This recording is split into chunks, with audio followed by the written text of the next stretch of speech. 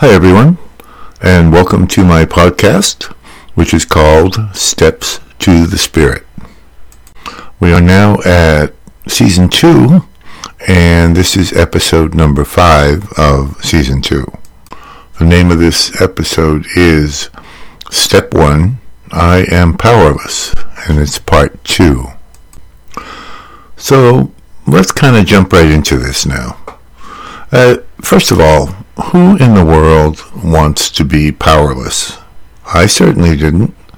And, I felt bad enough about myself that I didn't want to admit that I was powerless over anything. Now, for me, when I first was involved with the 12-step program, the way it read for me was that I admitted I was powerless over alcohol. Well, that was a little bit easier to see back then.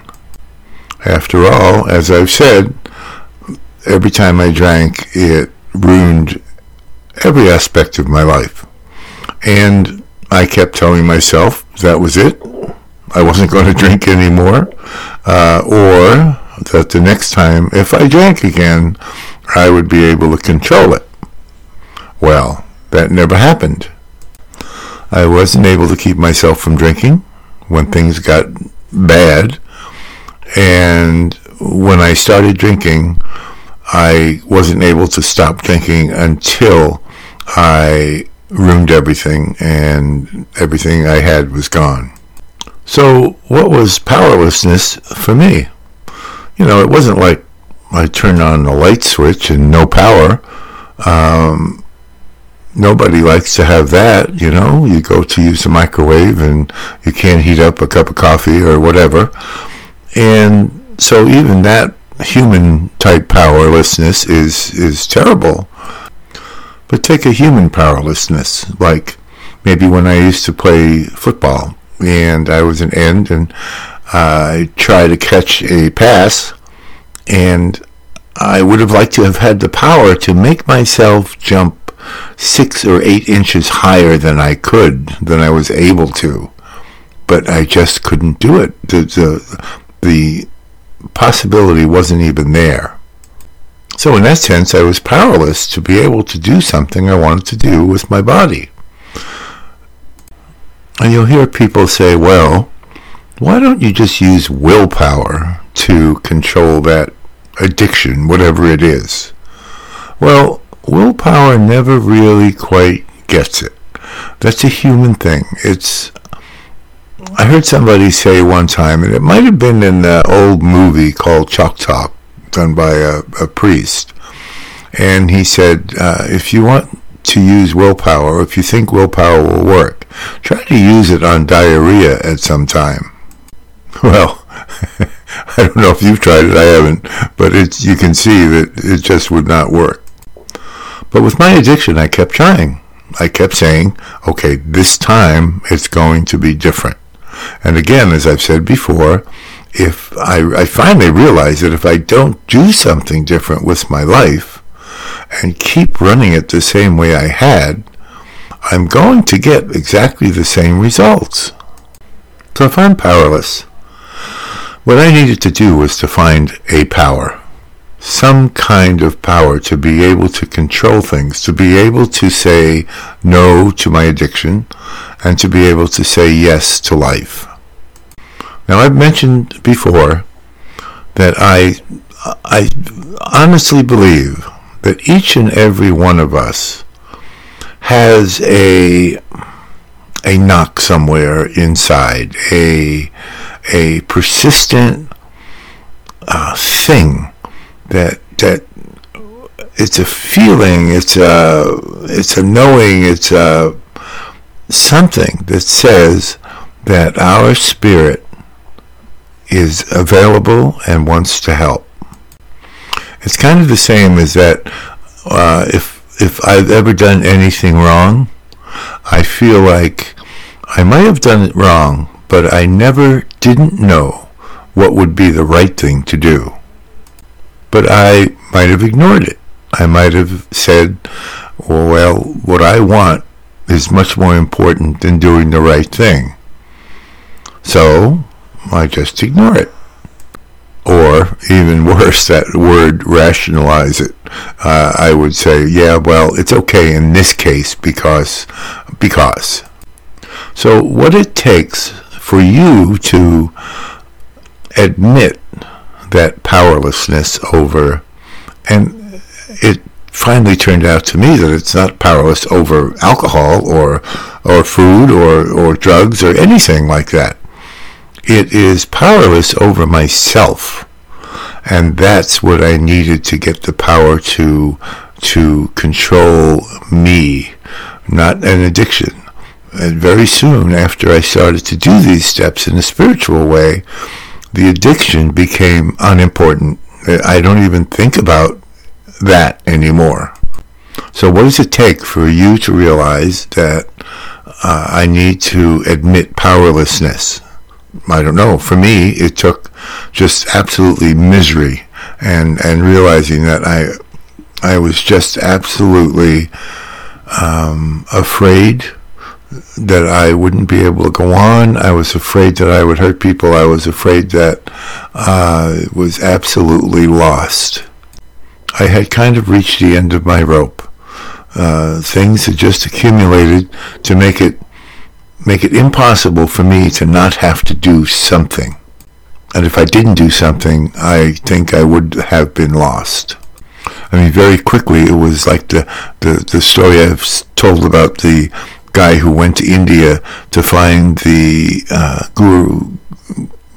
guru that knew about enlightenment, and he asked him where enlightenment was, and he said, well, you walk right over that, keep saying on this path, my son, over the hill, and you'll find enlightenment. And as soon as the guy said, okay, that's great, I'll walk over the hill, follow the path, as soon as he got over the hill, there was this big, huge splat, and knocked him to the ground, and just killed him almost. And, well, he got up, brushed himself off, went back to the guru, said, what are you, crazy? I went over the hill, did what you told me, and there was this huge splat. Well, the upshot of the story was he did that a couple more times and came back again enraged. And he said, where is enlightenment? And the guru said, I'll tell you again, over the hill, follow that path, and it's right after the splat. Well, okay. So that's what my life had become. One big, huge splat after another. And I would keep going back, doing it again, the same way, and get the same results. It just didn't work. So now, admitted I was powerless. So now, when this final time that I came to this step, I was ready to do that magic word.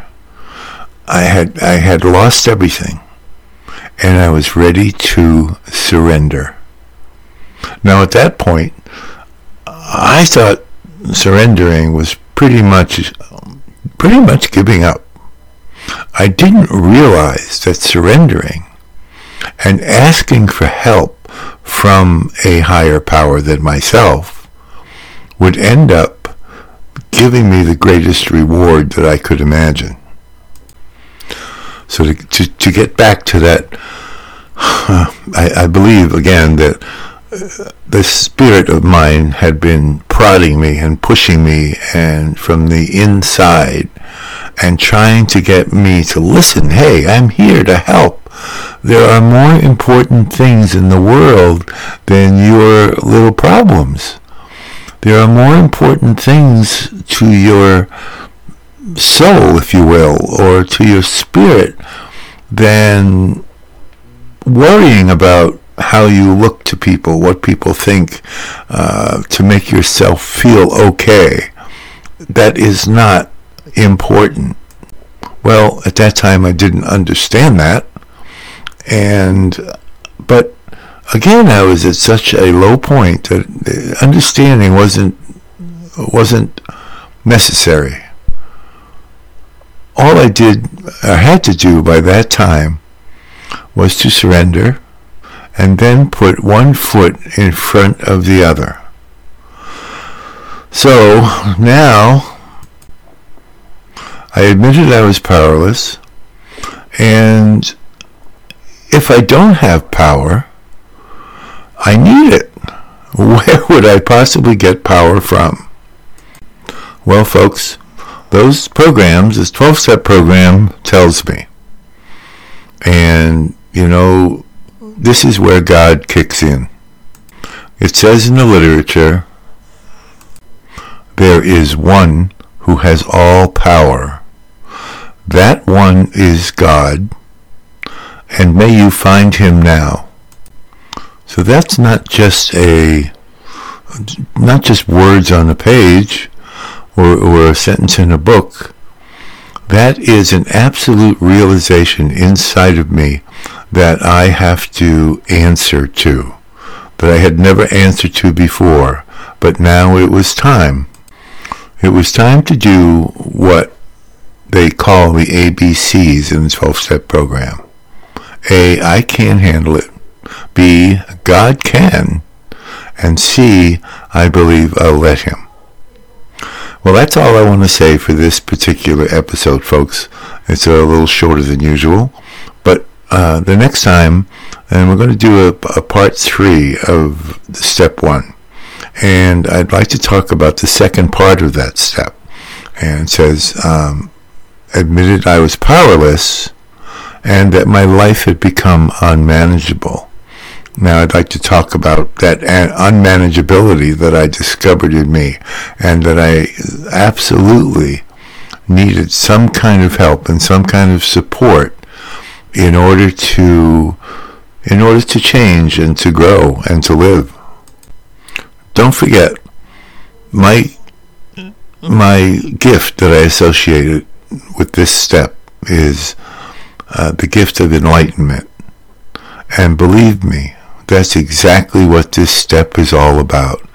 It's the first step because it's the first step I needed to take. I think enlightenment is right there around the corner for all of us. And all I needed to do was to answer that request from my spirit and say yes. One word. And that one word can it changed my life, and it can absolutely change yours. Thank you for listening, and see you next time.